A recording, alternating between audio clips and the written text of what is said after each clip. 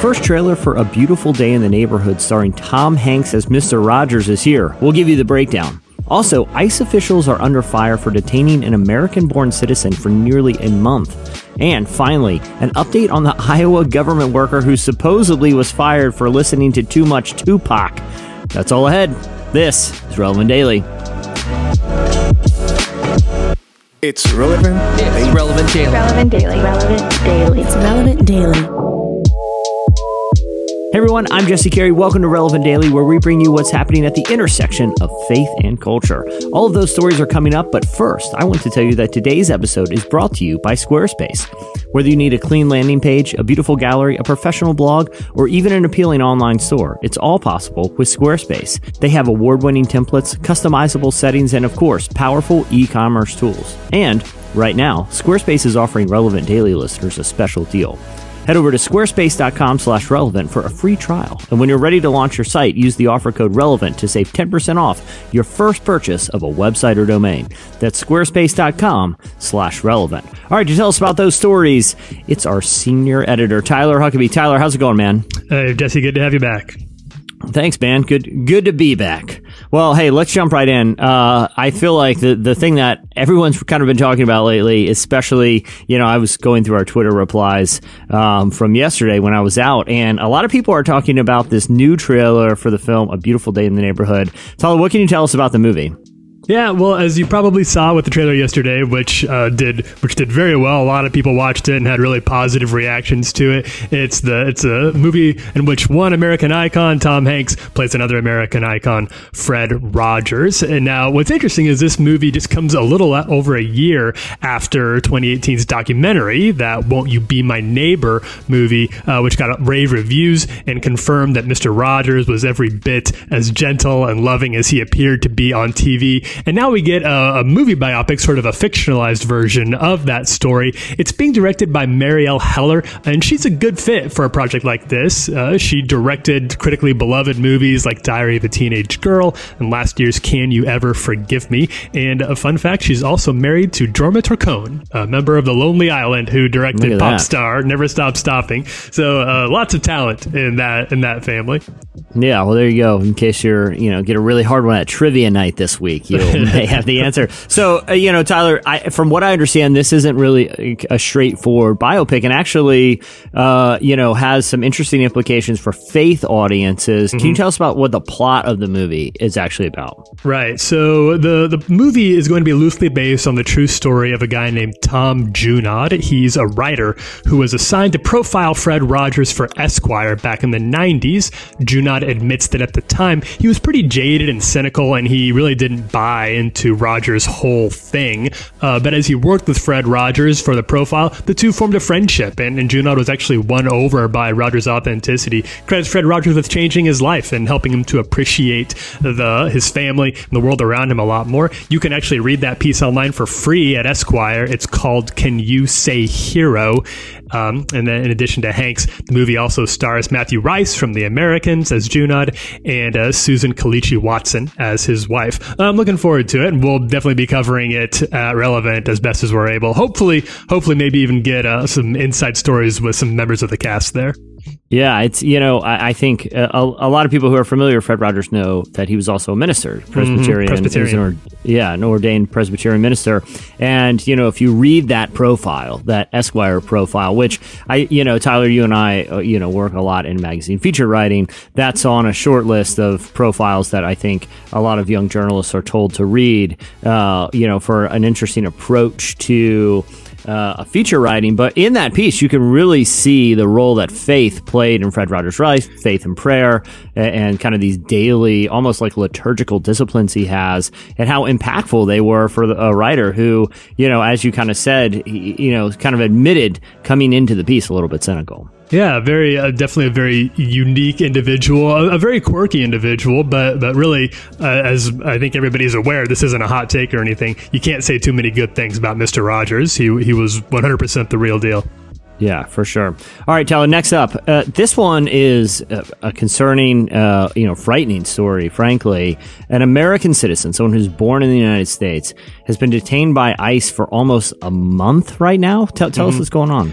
Yeah, so this story comes from the Dallas Morning News, and they're investigating the case of a guy named Francisco Irwin Galicia. He's an 18-year-old American citizen. He was born in Dallas, Texas, and he's been in ICE custody for the last 3 weeks, according to his attorney, Claudia Galen. Galicia's mother is named San Juana, and she says she's provided ICE officials with multiple documents proving her son's citizenship, including his birth certificate, but to no avail. So what happened was, according to the family, Galicia was traveling with a group of friends, including his 17-year-old brother Marlon, who does not have legal immigration status. The group was stopped at a border checkpoint, and Marlon was asked to provide proof of citizenship, and he didn't have any. But his brother, Galicia, did have his Texas ID, which can only be obtained via a social security number. Nevertheless, both brothers were detained by ICE. Marlon was convinced to sign a voluntary deportation form after 2 days in detention, but Francisco wasn't able to use a phone for the first 3 weeks of his detention and was transported to a different facility where he's able to collect calls to his mother, who has been fighting to get her son released ever since. Tyler, do we know why he's being held in the first place? Well, we've got just a few clues. The Dallas Morning News did review Francisco's birth certificate and was able to confirm its authenticity. Francisco's mother says she also showed ICE officials a certificate she received from the Dallas hospital where her son was born, along with his school ID and proof of insurance. ICE did not respond to the paper's request for comment. Now, reporters from the Washington Post say they believe that a U.S. tourist visa that was filled in Francisco's name while he was still a minor may be a cause of the confusion, but that right now is just speculation.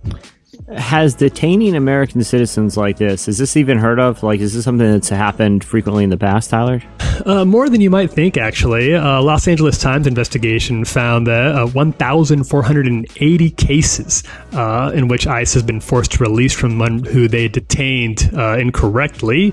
And this news comes as the Trump administration has dramatically expanded the authority of U.S. officials to quickly arrest and deport undocumented immigrants anywhere in the U.S. without going before a judge or providing an attorney like Francisco had here. In the past, this expedited deportation only applied to allegedly undocumented immigrants picked up within 100 miles of the border who were unable to prove they'd been in the country for more than 2 weeks. Under this new policy, which goes into effect today, Tuesday, ICE officials will have the authority to fast-track deportation for persons anywhere in the country who are unable to prove to the satisfaction of an immigration officer that they have been physically present in the United States continuously for the 2-year period immediately preceding the arrest. So this case of Francisco goes to show some of the complications and some concerning complications that could come from this new expansion of ICE authority. Yeah, definitely a story we'll need to keep an eye on. Tyler, and finally, we brought you a story a couple weeks ago about a government employee who was allegedly fired for being too big of a fan of Tupac. He was emailing his colleagues. He would have Tupac dance parties and things of that nature in his office. And at some point, it just became enough for the city after they got another mass email featuring Tupac lyrics.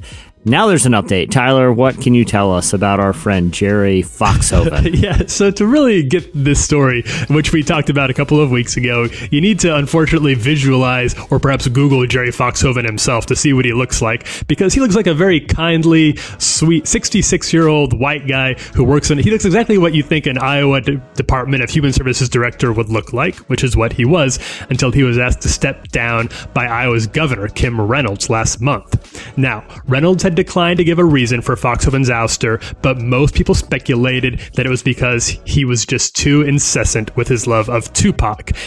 He had hosted Tupac Fridays in his office. He sent emails with inspirational Tupac lyrics. He had a Tupac-themed birthday party in the office, and the workday before he was let go, he sent a company-wide email commemorating Tupac's birthday. So that was the reason that many, including us, speculated that he'd been asked to let go. But now, it appears there might be something more sinister afoot, Jesse. Uh-oh. Foxhoven told reporters that he has spoken with the U.S. Department of Health and Human Services and the Iowa State Auditor about his resignation. He wasn't willing to go into too many details, but when pressed by reporters, Foxhoven would only say that Reynolds asked him to do something that he thought was illegal, and when he refused, they told him he would have to resign. The governor's office has denied these allegations, but obviously there is more to the story here than was originally reported by us, and we'll try to keep you abreast of all the developments happening here. What a development. Something illegal.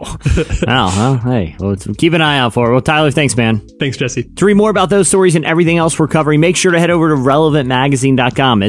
We got a ton of great content out in the last couple of days. Be sure to go and check it out. You can also see another trailer of another biopic of Harriet Tubman that's coming to theater soon. And the trailer really kind of gives a glimpse at the role that Faith will play in the movie, so you want to check that out. Also, be sure to follow us on Twitter, on Facebook, on Instagram, and be sure to subscribe to all of our other podcasts and get the print magazine. And don't forget, we're here every weekday bringing you the latest at the intersection of faith and culture. Thanks for listening, everyone. This is Relevant Daily.